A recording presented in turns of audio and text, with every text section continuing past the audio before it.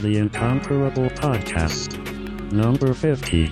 August 2011. We're back for part 2 of The Incomparables' view into the films of Pixar Animation Studios. So we're going to get back into our likes, our dislikes, scenes that really creep us out, stuff like that. I'm joined again. I'm Jason Snell, the host of The Incomparable. I'm joined by Steve Lutz. You're back for more punishment. Welcome. Aged 1 week since the last time we spoke of Pixar. It's funny how that works. And again, John Siracusa. John, thanks for coming back for part 2. I don't know if I can even remember what we were talking about. What did we talk about in part 1? Oh, I don't know. I think it was something.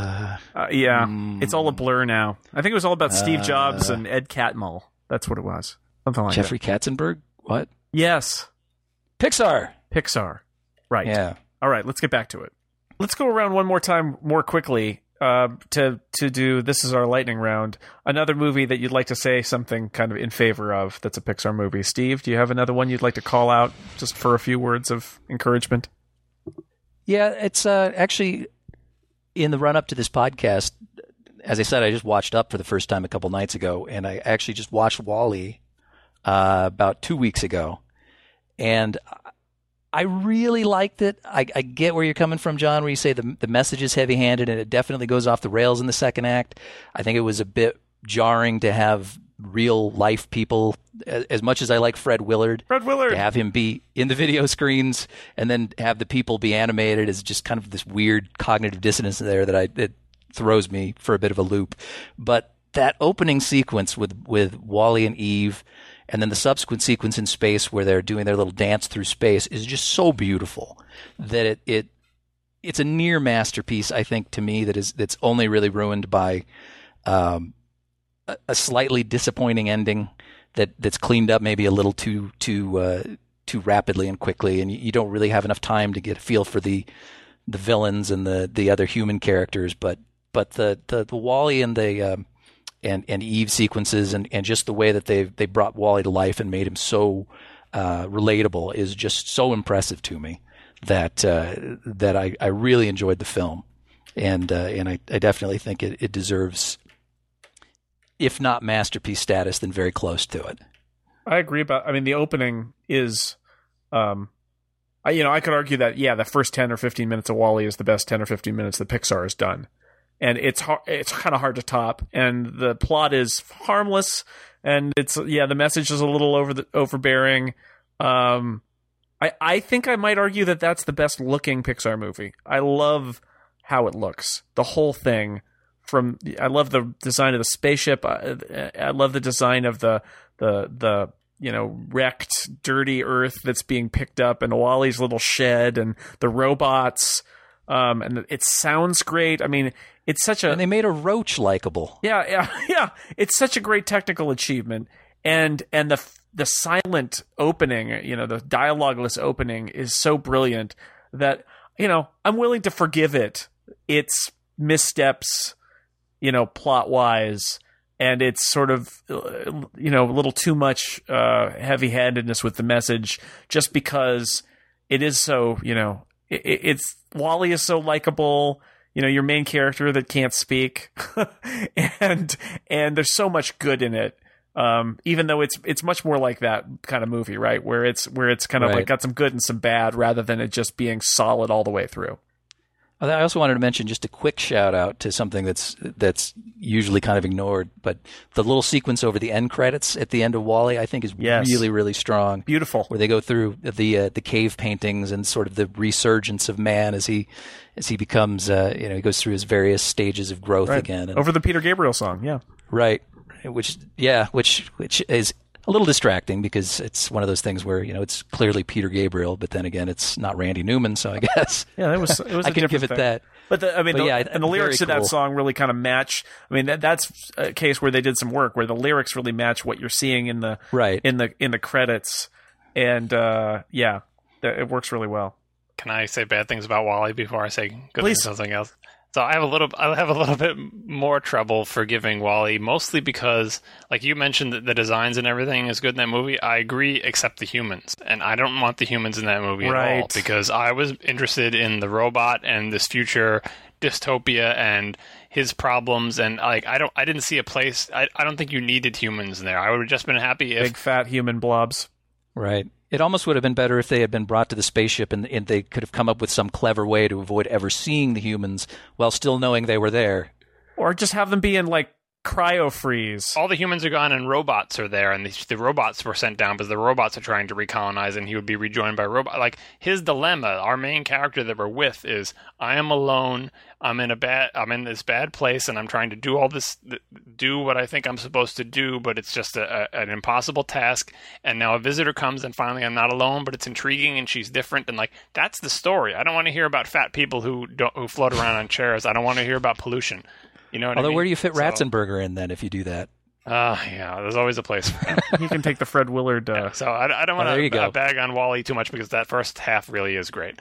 No, but you're right. They could have just had them be in cryosuspension and have it be like, well, you know, people got fat and tired, and they decided to wait it out. You don't even need to do the fat thing. The people could all be dead, and you could have the emergence of AI. The whole thing is about, you know, because do we need people? We have these characters who we relate to, who have everything that people have. There's no reason to have people now. Well, this is something that you mentioned in your hypercritical podcast. Is the question.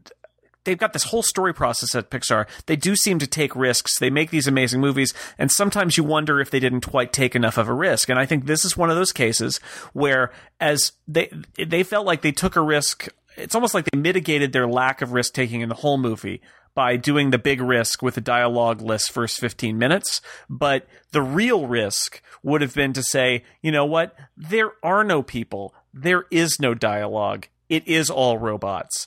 And they didn't do that. They kind of stuck the fat people in there with a fairly easy kind of a satirical message. And, I'm not sure it was really necessary. You know, I don't think having no dialogue was that much of a risk because kids of all people Tom and Jerry has no dialogue. You know what I mean? That's my son's favorite cartoon. Kids of all people get pantomime, and like they don't need dialogue. In fact, dialogue is a distraction for them. And the risk wasn't so much that they weren't going to have people because, you know, Cars has no people, Toy Story has limited people. Like the thing is that Pixar tends to make inanimate objects or other things that aren't people like. But these robots in Wall-E were not people like, right. And you know, like they were. I mean, obviously they were intelligent and actors, but they were different. They were alien somewhat. They didn't act exactly like people. They didn't talk. They didn't express things the same way. You know, Wall-E didn't say anything at all. Eve spoke very differently and had very different attitude. You know, they had personalities, but they had machine personalities, and that would have been the risk to say, we're not going to take a robot and make it just like your neighbor Jim. There's not going to be neighbor Jim robot. Robots are robots, and they are intelligent beings in this universe, and they have emotions. They have feelings and emotions, but they're a little bit different than you, a little bit alien. And that would have been, you know, suspending someone in an entire movie where everything is slightly alien. That probably would have been a risk. And just to since we talked about the thing I said in Hypercritical, I'll give the quick summary of it here and the Cars 2 thing. My argument was that Pixar, before Cars 2, by making a series, by never making a bad movie, they had figured out how to engineer the process to avoid making a bad movie, but it was preventing them from making a transcendently good movie. And my comparison was that if you asked John Lasseter, have you ever made a movie that's better than the best Miyazaki movie, I think he would say no. And it's because Miyazaki is not afraid to make a stinky movie, but his great movies are really great because he's willing to try and do things that are way outside the norm, whereas I feel like Pixar keeps itself within semi-well-defined boundaries, making a series of great movies and some really great ones, but the best of Pixar, in my opinion, and I think in the opinion of the people who work at Pixar, is not better than the best Miyazaki movie. They just have a massively higher average. Right. There's probably some sports analogy that Jason can make at this point. Yeah, it's value over replacement player with a park neutral. No, I thought you were going to make some sort of Yankee slam. The only argument I'd make is the Incredibles is a great movie. Oh yeah, no, I'm not saying. I'm such a huge Miyazaki fan, and so is John Lasseter. That's why I'm making that particular comparison. And the Incredibles, I think one of the reasons it's great is that it's got Brad Bird, right? I mean, it is the one example. If you look at the Wikipedia page for Pixar, a list of Pixar films, you know, it's the only movie that they've made where the writer and director and story is one guy. and it's Brad Bird. That's his movie. He made that movie. Right. He owns it. It's his. And I think that may be one of the reasons why it's so great. It's not that it wasn't a team effort, but there was actually some singular vision in it. Right. It wasn't a movie by committee. And Brad Bird had come to Pixar, right? So he hadn't been there before. He wasn't part of that process. So that in itself is maybe telling that their greatest work is an outlier, and it's not a result of the process in the same way that all the other movies are. Although I would say, like, if you say, it's not a movie by committee, if you look at that same Wikipedia page and list, like, that's a hell of a committee. I mean, it's a great committee. You got John Lasseter and Peter Docter and, it's like Andrew Stanton. Andrew Stanton, yeah. If you want to have a committee of 3 or 4 people, it's not bad having them in your committee. Well, it's not, and that's why they make all good movies, right? That's why they make good movies, and most of the time they make great movies. But to punch through, you need to be willing to risk to make a dud, because Miyazaki has made some movies that are just like, no, you didn't quite make it, or it didn't quite connect, or it's just a little bit too weird, or it fails in one obvious way or another that any of these story committees of these 3 or 4 amazingly talented Pixar guys would have told Miyazaki, yeah, here's where your movie's falling apart, and would have tried to fix it. But that doesn't happen at Studio Ghibli, apparently, and he just gets to make whatever the hell he wants, and it lets him make those transcendent ones. And the whole thing was like, oh, you're just asking for a failure. Well, Cars 2, isn't that your failure that you wanted? I haven't seen Cars 2 yet. If Cars 2 failed because it was too ambitious, then yes, but I have a feeling it did not fail because it was too ambitious. I have a feeling I don't think it's probably going to end up being a failure at all. When I watch it, I think I'm going to say that was an okay movie. I think it was just probably too conventional, right? Too timid, I don't know. I haven't seen it yet. It's hard for me to say, but I haven't seen it either. I was disappointed when the trailer came out because I wasn't aware that they were actually making Cars 2. And I was disappointed because I felt it was a failure of ambition, not because the movie wouldn't necessarily be creative. And it sounds like they made a very different movie from Cars, that it's more of a sort of spy-inflected and international kind of movie. And maybe it's a lot of fun. But I know some people at Pixar, but I don't know any behind the scenes, and I feel it's difficult for me to make a guess about what the internal struggle is about this. But it's very hard for me to look at Cars 2's existence and not think, well, Cars was the pet project of the guy who runs the studio, John Lasseter. He's a car nut. It's his favorite subject, and now they're making a sequel. Hard for me to not look at that and say, maybe they're not making this for the right reasons. Maybe they're making this because he's the boss and he loves this and they're going to do it again. And part of it's just because Cars is my least favorite Pixar movie by far. Not that it's bad, but it's my least favorite.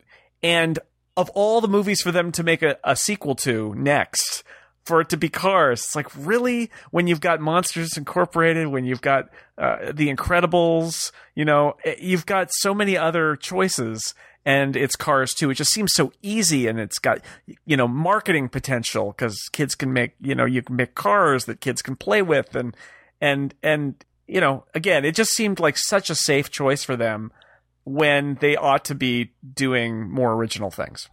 Well, the money angle is the one convincing part of that. Not so much the boss's whims. It's just that car merchandise has been selling just like it's opening weekend for the original Cars for years. Right. It's not like, the movie comes out, everyone buys the dolls, and you forget about it in a year. Cars merchandise is still selling strongly. Oh, we've got 2 Maters in our house.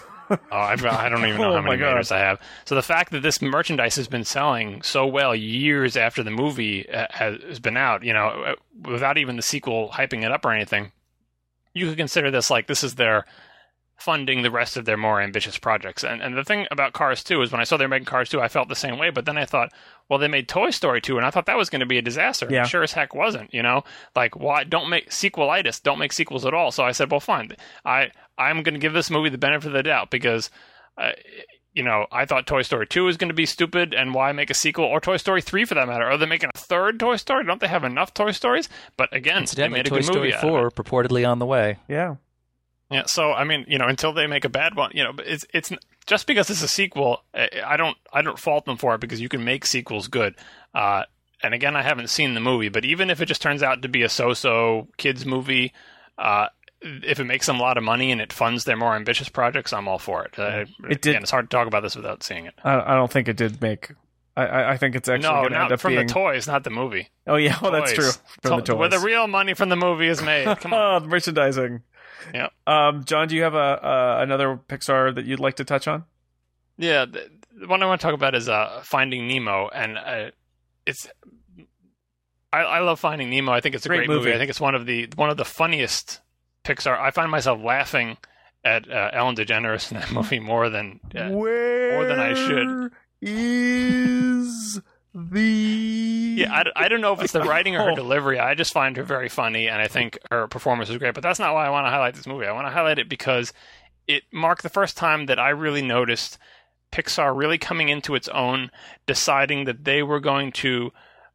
So previously they'd been using animation for the things that animation is good at, and in Finding Nemo, they said, you know what, we can do the things that people who make like historical pictures or like romances or travel movies can do, having beautiful things, having the scenery be beautiful and having that add to the movie. Like when you're watching a particular movie and they show a sunset or people are driving through Africa or whatever, that adds to the movie. And they said, we don't have to be timid making rigid body things inside a building with lighting from a light bulb in the middle of the room. We can make beautiful natural things. We can have, and that can add to the movie, not just, don't just do enough to get it done. Have shots where you dwell on, look at this beautiful place where these things live. And even though it's not like that wasn't the focus of Finding Nemo and it wasn't about the beauty of the ocean, that's the first time that I think their technology and their ambition combined to let them realize that they can do that with movies. That every movie doesn't have to be about that, but that you can do that. So if it's appropriate for the story, have the equivalent of the magic hour in your movies because it adds to the experience. And when I think of Finding Nemo, that's what I think about. I think about those various water scenes and the fish, and even during the credits, they had those little scenes with the things waving in the water and everything. I think that makes it stand out and I hope they're going to do something similar with Brave because they have a similar type of environment there, but we'll see. A beautiful movie, and the fact that you never really forget that you're in the water, but and the quality of the water, and the quality of the fish tank with the junk in it, and I mean, there's just Nemo, I believe, was it was the number one for a while. Was the highest grossing Pixar movie until Toy Story 3 came out, and rightfully a hit because it's just a great movie. I think it's easy to overlook it because it's Nemo, but it's great, and my kids to this day can't see a clownfish in a fish tank without proclaiming it Nemo. That is a problem. We apologize for the extinction of the clownfish. But and funny, and again, you get the Pixar has this tendency to kind of, I think, say, well, we're going to alternate between the kind of main storyline and the kind of wackier, zanier story, which might not work as a whole story, but we're going to have it. And so Nemo himself in the fish tank with his cast of wacky characters like Allison Janney is in there and Brad Garrett is in there and Willem Dafoe. Yeah, I thought it was Willem Dafoe as the leader of the fish tank. That's wacky with interesting characters. That's like really kind of wacky stuff. And then there's the main kind of quest story, which has also got Ellen DeGeneres, who's really funny, and Albert Brooks, again, well-known person, comedian, funny, but not, just there being Albert Brooks. And no kid knows who Albert Brooks is. No, yes, that's it. We'll make a fortune. We'll have Albert Brooks headline our animated kids movie. Brilliant. All right, well, for my second round pick, I am going to go with Toy Story 2. To our point about sequels and being disappointed in sequels, this was going to be a direct-to-video sequel, I think, and at some point somebody saw it and said, "No, this is good. This should be an actual." It might have even been Steve Jobs. No, it was the reverse. That Disney was going to make Toy Story 2, and it was a piece of crap, and they said, "Let's make an actual Toy Story 2." Toy Story 3 was even worse, where they threw the entire movie out. Yes. But Toy Story 2 was sort of, the plan was to make it crappy, and Pixar said, no. We don't make a crappy movie, we're making a good one. Toy Story 3, they started to make a crappy movie, and then they got acquired and then threw out the crappy movie. I don't know how far Toy Story got. So Toy Story 2, interesting, they went back and they made Bug's Life, and they're like, well, we're going back and we're making a sequel to Toy Story. But it tells a new story. It expands the world.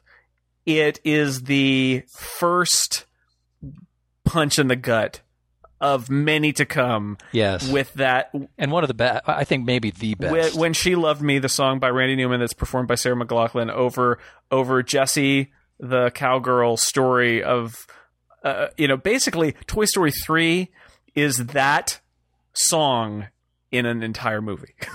and it's that's sad at points too, but this is the first time we got that kind of unexpected punch in the gut emotionally. It's got Kelsey Grammer lives in a box, and it's got Wayne Knight as the crazy collector, which says something about like how not to view a toy. I have a toy on my shelf in my house that's it's a Micronaut actually, but it's a replica and it's still in the box. And every time my kids say we need to get that out of the box, I think, God, I am like the old prospector in Toy Story 2. I am mint in the box. It's never been opened. It's a toy that hasn't been played with. It's a horrible perversion, and I ought to just rip it out of the box. You are Stinky Pete the podcaster. I am Stinky Pete. That's right. Stinky Pete the podcaster. Stinky podcaster. So Toy Story 2 didn't have to be good at all. I believe it's 100% Rotten Tomatoes, right? It's not just good. It's great. It's got emotional depth that the first movie didn't even have. It's still, I think, one of Pixar's very best, which is saying a lot because it was early, and I think it's to be preferred over Toy Story 3 as well. Yeah, and I like Toy Story 3 a lot. And there's a scene, one of the most recent punches in the gut is that scene in Toy Story 3 at the end, right. Where basically something else my wife and I were talking about is that's the scene that basically is, we're all going to die. There's nothing you can do about it. You might as well make friends with the people that you've got in life, because in the end, we're all going to die and there's nothing you can do and it's inevitable. And oh God, we're doomed. And they actually have that whole moment. And then it's like, and then kids, they're saved. That's right. Everything will be fine. And they will live happily ever after. And meanwhile, all the parents in the movie are like, oh God, we're doomed. Oh, it's ruined. Yeah. See, the thing with 3 for me, though, is the same issue that I sort of have with Up, which is that we're bookended by these really great emotional moments. And then the middle is this kind of pedestrian jailbreak movie. And so much of it is just a rehash of the character interactions that we've seen in the first two films. Nate Beatty is like a sadistically manipulative teddy bear. I mean, right? No, it's great. It's very good. It's a very good jailbreak film. But in contrast to Toy Story 2, which I think is strong end to end, and it carries that emotional depth as kind of an undercurrent. Obviously peaking at the "When She Loved Me" moment. But I mean, the whole film is kind of as soon as we have Woody meeting the rest of the Roundup gang, you've got this sense of loss and loneliness and the abandonment that the other characters felt. When everybody loved Woody and nobody cared about Bullseye and Stinky Pete and Jesse, yes. And I think it's just so much of a stronger film because it holds on to that the whole way. Whereas Toy Story 3, again, I think is in parts that good and then kind of loses it for me in the middle. So yeah, it's easily the strongest, I think, of the Toy Stories. Yeah, that's the problem with the Toy Story franchise, is that they're running out of things for the characters to do. First movie was about Woody, and the Invader and Buzz. Second movie, you had Woody and Buzz together facing a challenge, but the secondary characters have always just kind of been there for gags, and we're kind of running out of character development for Woody. Right. How many more Slinkies or long jokes can you make? Yeah. For Woody and Buzz, we're running out of things for their characters to do. They both have relationships that have sort of been established with these other, Bo Peep went away and everything. But the side characters had never been truly solid characters, and they needed to give them something to do in Toy Story 3. But Toy Story 3 was more about Andy's relationship with the toys, as pantomimed through the toys' actions, It was kind of a mirror image where at the end of the movie, the boy has to go through the same type of thing that the toys themselves had to go to, being abandoned, so on and so forth. But if in a 4, what do you do with these characters? Like the ones that we cared about were Woody, Buzz, his relationship with Andy and Andy's family. Like that whole everything seems to be all tied up, and now you have to like come up with some sort of new thing. Seems like a mistake to me. Toy Story: The Next Generation, a whole new group of toys. Now the girl that they're left with in the box at the end of Toy Story 3, now she'll be going off to school and will be sad again. Yeah, but now they're old hat. Like now they've been through it before. Now they're more of the grizzled veteran toys where they understand that you know this was their first owner. You get the impression Andy was their first owner, and this is the sort of the arc of the toys' life. And encountering these other toys who have been through that arc once before and come out worse for it shows like now here's our arc heroes coming out of it and understanding that they don't have to be bitter like the bear. You know, it just seems like there's not much for them to go. Not much of a new place for them to go with a 4. Right. But, well, mine. The only thing you can really do is introduce a whole batch of new characters, and that's going to be a disaster before it even starts. Yeah. Well, I mean, if you make a new cast of characters, if you decide to make an entirely new movie, then that's fine. You're just kind of making a new movie. You happen to using toys as actors. You could do that successfully and just capitalize on the Toy Story brand. But I don't know. The other thing I want to say, speaking of the montage with Jesse, is that my challenge to Pixar is the things they do in those montages, where there's just music and scenes and stuff like that, where you're experiencing something. They're trying to show you the loss of innocence, people getting old, that type of thing. Viewed from the perspective of a situation that will never be in. So it's like kind of an allegory, like the toy, the person growing up not wanting to play with a toy.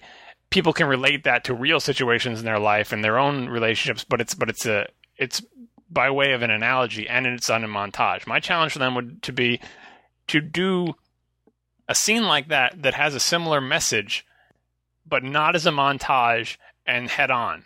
And that's really hard to do. Like the greatest of the greatest movies have emotional scenes between peoples where they're really talking about what they're talking about, and it's not reminding you of something because it's an allegory or a fable or a fantastical situation that's like a real one or whatever. I think they're not that they're shying away from it, but I think they can do it. Like you can make that the text and not have it be the subtext, and still pull it off. I totally believe that they have the strength to do that. Thus far, maybe it's because they make kid movies or whatever. They've mostly shied away from it, and most have come at it at an angle. Sometimes when you come at an angle, that's how it catches you, because like we don't care that this toy is missing its owner, or its owner is growing up and not being interested in playing with it again, because that's not the text of the story is not what we're getting upset about. It's the what it's relating to. If you gave us a real scene where someone was in a relationship that was drifting apart or whatever, or a whole movie about that, we'll accept that too. It's just so much harder to do. So not that they're cheating so much, but that the music-backed montage triggering childhood feelings is, even though they do it so well, there's a degree of difficulty that's not there. They want to go up to the next level. Like, do it for real. Do it head on. Make that the story. Right. And probably the closest they've come to that would be with The Incredibles, with the whole dynamic that Mr.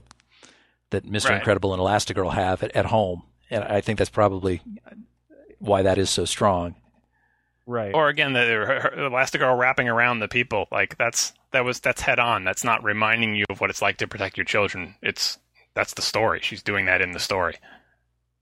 So one of my questions that I was going to get to at the very end, I thought I'd ask now because of what John just said, which is I want to know what you think Pixar should do next. Not necessarily their very next movie, because we know that's going to be Brave, which is set in Scotland and has a female protagonist. It looks, according to the Wikipedia, and Wikipedia doesn't lie, there is a Monsters, Inc. sequel in the offing. I'm just looking more generally, where should Pixar go next? What would you like to see Pixar do, maybe outside their comfort zone a little bit? What would you like to see from them that, as the next big thing that makes you sit up and say, this is something new from Pixar? One of the things that I think John mentioned in his podcast that I thought about is doing something that's really through and through a PG movie, or even an R, but let's just say a PG, because I don't think they'll ever do an R, but a PG movie, something that is in a genre that they're not comfortable with. I mean, John mentioned, that they took a shot at a romantic comedy and they ended up kind of killing it. or a kind of a kind of noirish detective kind of thing. I wonder if there is something outside of their comfort zone that they could do that would be, interesting to see. I'm also interested in the fact that Andrew Stanton is directing John Carter of Mars, I guess has directed, which is coming out next year. That's for Disney. So it's not really Pixar, but there are an awful lot of Pixar names in the credits, and that's a live action sci-fi movie. And did you see the trailer for that? I did. Tim Riggins has come a long way from Dillon, Texas, to that's pulling me out of it a little bit, to Mars. But on one level, I'm fascinated by that because I wonder, is this in some ways the first live action Pixar movie? A little bit, maybe just a little. And I think doesn't Brad Bird have a live action movie too that he's working on? So I'm kind of fascinated by that these animation Brad directors. Bird's doing Mission Impossible, isn't he? You're right, he is. He's doing Mission Impossible 4, which I wouldn't be excited about. But when I think Mission Impossible from the director of The Incredibles, interesting. Yeah, Brad Bird can do anything, and I'll watch it at this point. He's on that level. Some of the suggestions I made in my podcast kind of still stand. And what I was trying to do on mine was come up with the most ridiculous things I could think of. Like I would immediately say, go rated R, go photorealistic. Which no one dares do because it's so hard to do, but like at a certain point, it's going to be there for the taking. Not cartoonish things, real anatomy, real physics, 100% photorealistic. WALL-E was really close. It's easier to do machines, but the opening sequences of WALL-E, nothing on the screen really reads as a cartoon. Even the cockroach is pretty realistic looking, but eventually it's going to be sitting there right in front of you, and it's going to be like, so do we? We can do it now. We've got subsurface scattering. We can do skin that doesn't look like plastic. Do we want to go full photo? But what I've thought now, thinking more about this, is that it's probably best for them to sneak up on it. And the easiest way for them to transition into things that are outside their comfort zone, I feel like, is sci-fi. And it's not hard sci-fi, but serious sci-fi, where there's... at least as serious sci-fi as, say, like The Wrath of Khan or Empire Strikes Back, where, it's a fun, relatively lighthearted movie, but it's not really a kid's movie. It's a little bit too intense for kids, and give it a sort of a dark sci-fi premise. That would be a way I think Pixar can find its way out of the child movie ghetto by having a PG-13 or a PG, but have it be sort of a gritty, dark sci-fi action adventure movie that reads like that you'd watch the same way you would watch, Empire Strikes Back or something like that. I don't think of a better, darker side. Maybe Blade not Runner? Blade Runner, but not that dark. Like not Not a that mood dark. piece like Blade Runner, but like just a good a sci-fi movie for teenagers and adults that's not for kids. And sci-fi is not that far from their comfort zone, Right. I feel, and they haven't really done, with the exception of WALL-E, they haven't really done that. Like new IP, or don't or make it an adaptation of something that's not well known. Don't pick another Philip K. Dick story, and just come out with something like that to say that, boy, there's this really great sci-fi movie it's not like Transformers. That's an actual great movie and also happens to be science fiction that science fiction fans like. Sort of like what Game of Thrones has done for fantasy. You know what I mean? Where Game of Thrones is a fantasy thing, but it raises to the level of the best of television dramas. Well, they can make a sci-fi movie that raises to the level of the best of, action, adventure, science fiction, human drama movies. It just happens to be sci-fi. That, I think, is their way in, versus going all the way for the, photorealistic murder mystery noir thing, which I think might be, because the people would say like, oh, we can't take it seriously. Like you can't, Right. or say, make Schindler's List, but with CG. You can't get there in a world that is not even close to being our world, so people are a little more accepting of the deviations from reality. Right. Suspension of disbelief is already there. right, but still have it be a real live movie for adults, not a kids movie. Very try to do it with no comedy relief. Like that would be the challenge for Pixar, because Pixar, everything they do, there's something like funny or wry about it. Can you make a good quality movie without lots of humor? It's possible, especially in sci-fi. You can make a good, exciting action adventure sci-fi movie that's not funny joke time. Right. It can have some jokes in it, but It needs to be more than that. Like Serenity is actually a pretty good movie, but it's got jokes in it. But the Whedon is deep down in that one. It's not everything Whedon's done is some it's true. Sort of humor. I wouldn't advocate Serenity being the model for a Pixar sci-fi movie, but it springs to mind as a fun sci-fi movie that's still got some jokes in it, but it's not the point. I keep going back to Empire, which we'll eventually podcast about, which has jokes in it and is funny, but takes itself 100% seriously. Yes. Like it takes itself seriously as a movie on all possible levels, and I think they can make a science fiction movie that's not derivative of anything. If they get the equivalent of Brad Bird, who has this great idea for an awesome sci-fi movie that takes itself seriously, and he's super talented like Brad Bird, there you go. All right. Well, I'll pick up where you left off, Jason, and say I'd like to see what would happen if they tried their hand at a live-action film. I mean, obviously the animation is what they became known for, and it was really their calling card. And now they've excelled at it to such an extent that you almost watch the film and forget that it's animated at times, and that's really what's so impressive about it. And you'll step back once in a while and you'll look at the say like the Paradise Falls vista and Up, or again all of the great underwater stuff in Finding Nemo, and you'll go, wow, that's really impressive stuff. But the reason Pixar films are so great is not because of the animation. It's not because the animation is so fantastic and well done. It's because the story and the process that they put together to come up with the story and the scripting and the characters is so fantastically conceived. And I'd be really curious to see what would happen if they took that same process and applied it to live action. I mean, we've seen, how close to storyboards films can look these days with CGI and whatnot, with Watchmen and other comic book films that are almost note for note copies from comic book panels, for instance. So I think they could really almost go down to that level that they do with the animation, where they storyboard every single scene and every single ffcial tick, and I don't know, maybe to some extent the actors would rebel at the fact that they were being told to, follow such a strict formula. But I think they could end up with something very interesting if they went down that path. What you said actually makes me think the other thing they could do, and I'm not sure whether there's a good creative reason to do this or not, but history is littered with attempts to combine live action with animation. And Roger Rabbit is an example, and Dick Van Dyke dancing with. No, I think they pretty much peaked with that with the Incredible Mr. Limpet, and it's all been downhill since then. Well, I think of something like what if they count a good world? Sky Captain, interesting. What if they found a good way to kind of mix them together beyond Fred Willard showing up on a screen? Some way to 300. Yeah. Well, I mean, there are lots of examples. There are lots of theoretically live action movies that are mostly CG, practically animated. I mean, the Star Wars prequels. I have to mention it here. I mean, there are whole sections of that I look at and I just think, the pod race. This is an animated feature at this point. The pod race. Yeah, some of the pod race I think is the most successful because.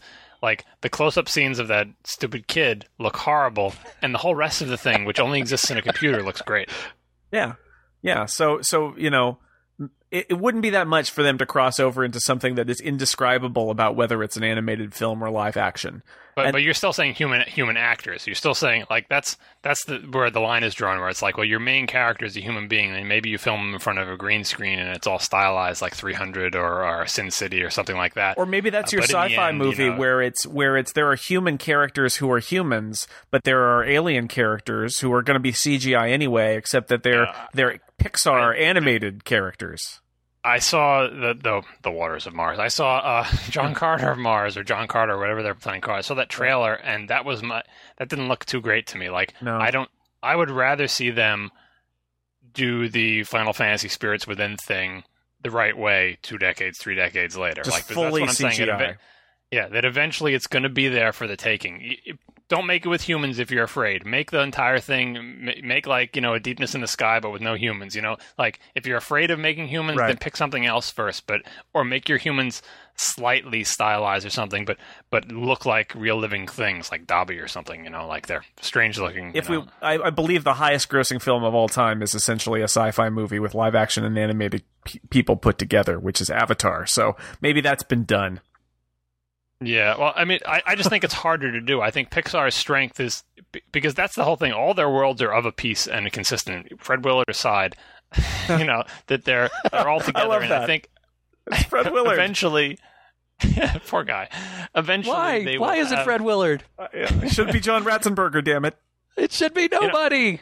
Speaking of that, the first time I saw it, I'm like, what the hell, right? But the second time I saw it, didn't even register. Didn't even register that it was live action. I guess I had already gotten over the shock, and somehow it actually fit into the movie the second and third and fourth time. Like, I don't know why it fits in. And the fact that they picked him as the actor, that fits too. Like, he does his little shtick. I'm like, yeah, he's my favorite human in the movie. Well, I actually thought it was pretty cool until I realized we were going to see animated people later, and that's what killed it for me. Yeah. Last thing I wanted to do is go around and talk about. I want to turn negative. I want to go negative, full on negative. I want you to select a movie or part of a movie, something in Pixar that we haven't covered yet. Ideally, that is your least favorite thing that Pixar has done. Who would like to be negative? All right, I'll go first. I've got this is probably isn't fair because I've only seen this movie I think twice, or maybe 3 times. But it's not one that we own, so I haven't seen it 1,000 times. But I can say this movie sticks with me the least, and I don't think it's a bad movie. Like it's not actively bad, and nothing in it I can point to that just doesn't work for me, I guess. And that movie is Ratatouille. It's the only movie we haven't yet mentioned all this time talking, and it hasn't come up. Yeah, now it has its moments. It certainly looks beautiful. I appreciate what it's trying to do, but it just does not hold together as a cohesive movie for me that I'm interested in, or that I find myself thinking about or coming back to, or wanting my children to watch, or anything like that. So that's like the worst thing you can say about it. It's just blah. Now again, I haven't seen Cars 2. Maybe Cars 2 will have the same effect on me. I don't know. But Cars, which I've seen billions of times, it has a certain charm to it. That and I am a car guy, so maybe that helps a little bit too. It's certainly not their best work, but Ratatouille is flat for me, flatter than Cars even. So that is my bottom.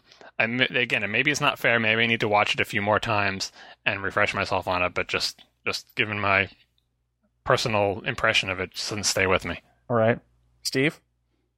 God, I find it hard to come up with the worst thing.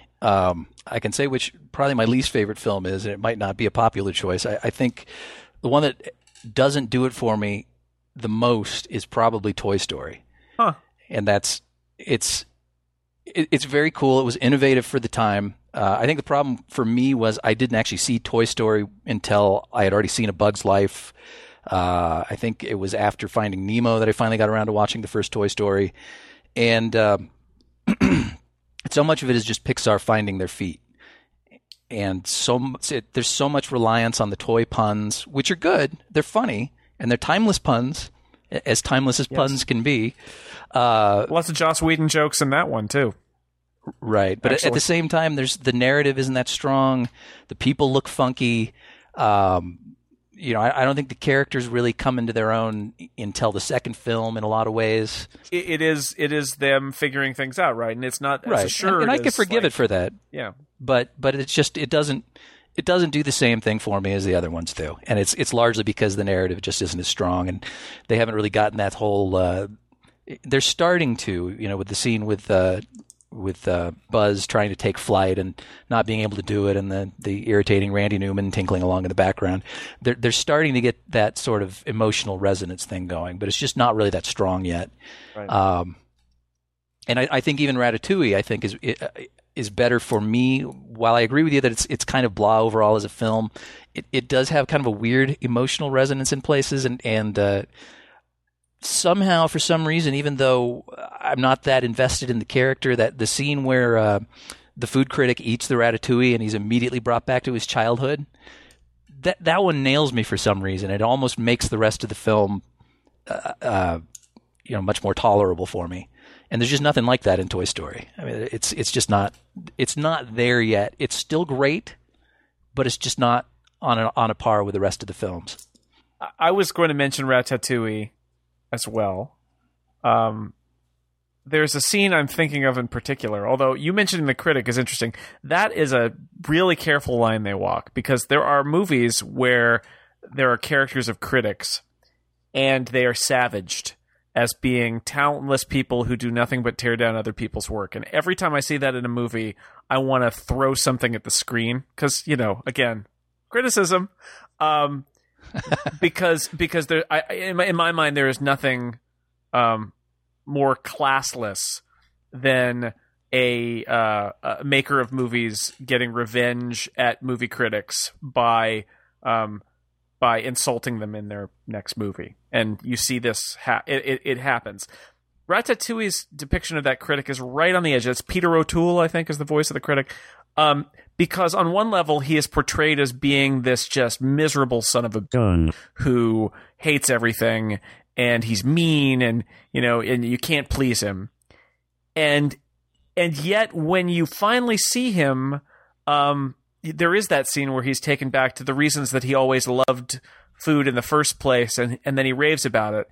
And it humanizes him on one level where I kind of want to forgive it. On another level, though, I feel like what it's really saying is if only critics would remember that they love watching movies, they would stop criticizing it and being so mean, which is just the biggest load of horseshit that you could possibly imagine.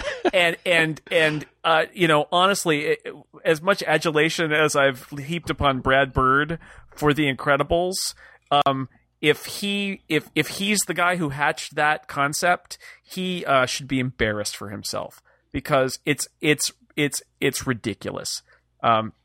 People, you know what? You're a movie maker. People are going to criticize your work. Suck it up. So anyway, that scene offends me. And that's not the scene that bothers me the most in Ratatouille. The scene that bothers me the most in Ratatouille is the scene that I think undercuts the entire premise of the movie. I believe that they're in this fantasy world where a rat can grab onto a kid's head and make him make food by a remote He's filled control. with hair. It connects to his limbs. It's amazing. The hair pulls on his brain and his... Anyway... That alone should be a public health hazard. What undercuts it, speaking a hair-stuffed cook. So, public health hazard. It's the scene where they bring all the rats from the sewers of Paris into the kitchen because the kitchen staff has quit. And there's a moment where I'm sitting there thinking, well, this is odd because the vermin is now in the kitchen, but the rats are our friends, so it's okay. That part doesn't bother me. What bothers me is, in an attempt, I think, to smooth out people's concern about rats in the kitchen, they show a scene where the rats are sterilized by being run through the dishwasher. And then the rats come out of the dishwasher, and I think what we're meant to think is, oh, what a relief the rats are clean now. And instead all I think is, wow, smelly wet rats in the kitchen. And at that moment, the entire movie just completely careens off the rails because it took me like 10 minutes to get back to accepting what this movie was because it completely blew me out of the premise. Well, you apparently were unaware that lemon fresh joy is actually a cure for the Black Plague. Wet rats in the kitchen. It's just the wet rats. It wasn't even the rats. It was the wet rats in the kitchen that just pushed me over the edge. A wet rat will make your dinner now, sir. Mr. Film Critic or Mr. Critic, who's a miserable SOB because he doesn't like anything because all he does is criticize it. Good news. The wet rats are making your dinner tonight. It'll be excellent. And the idiot kid who is controlled by his hair. Anyway, so what I'm saying is that Cars is my least favorite of all the Pixar movies. Yeah, but you hate everything because you're a critic.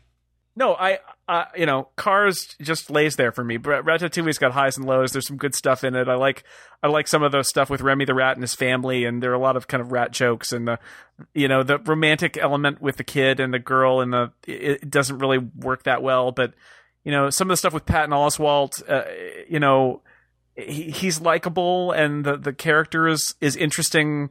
Cars is the one that feels just kind of artificial and lame to me. But, and I still, it's fine. I have the DVD of it. It's not like I hate it, but I would rank Cars below Ratatouille. I just hate the wet rats in Ratatouille. Hate it. Did I mention that? Anyway, I want to thank you guys for being a part of this marathon. Yet another marathon 2-part Incomparable podcast. Wow. We can't shut up. It just can't end. Now let's talk about No. Let's talk about the shorts. We'll mention all the Pixar shorts. No. I wanted to get to the shorts. Damn it, I forgot about that. That'll have to be in part 3. If there had been a pause in the action, I would have brought that up. In the third half of the show, Car Talk style. Yes, exactly. Anyway, Pixar makes great movies, and if you're a jaded, childless person who has never seen them, what is wrong with you? Why did you listen to this podcast? But you should go see them now, because they're generally pretty good, except for the ones that we said weren't. Okay? All right. So, thanks to everyone for listening. I would also like to thank my guest, Steve Lutz. Thanks very much. Thank you, sir. And John Siracusa. Thanks for being here. Thank you. And until next time, I'm Jason Snell for The Incomparable. Thanks for listening.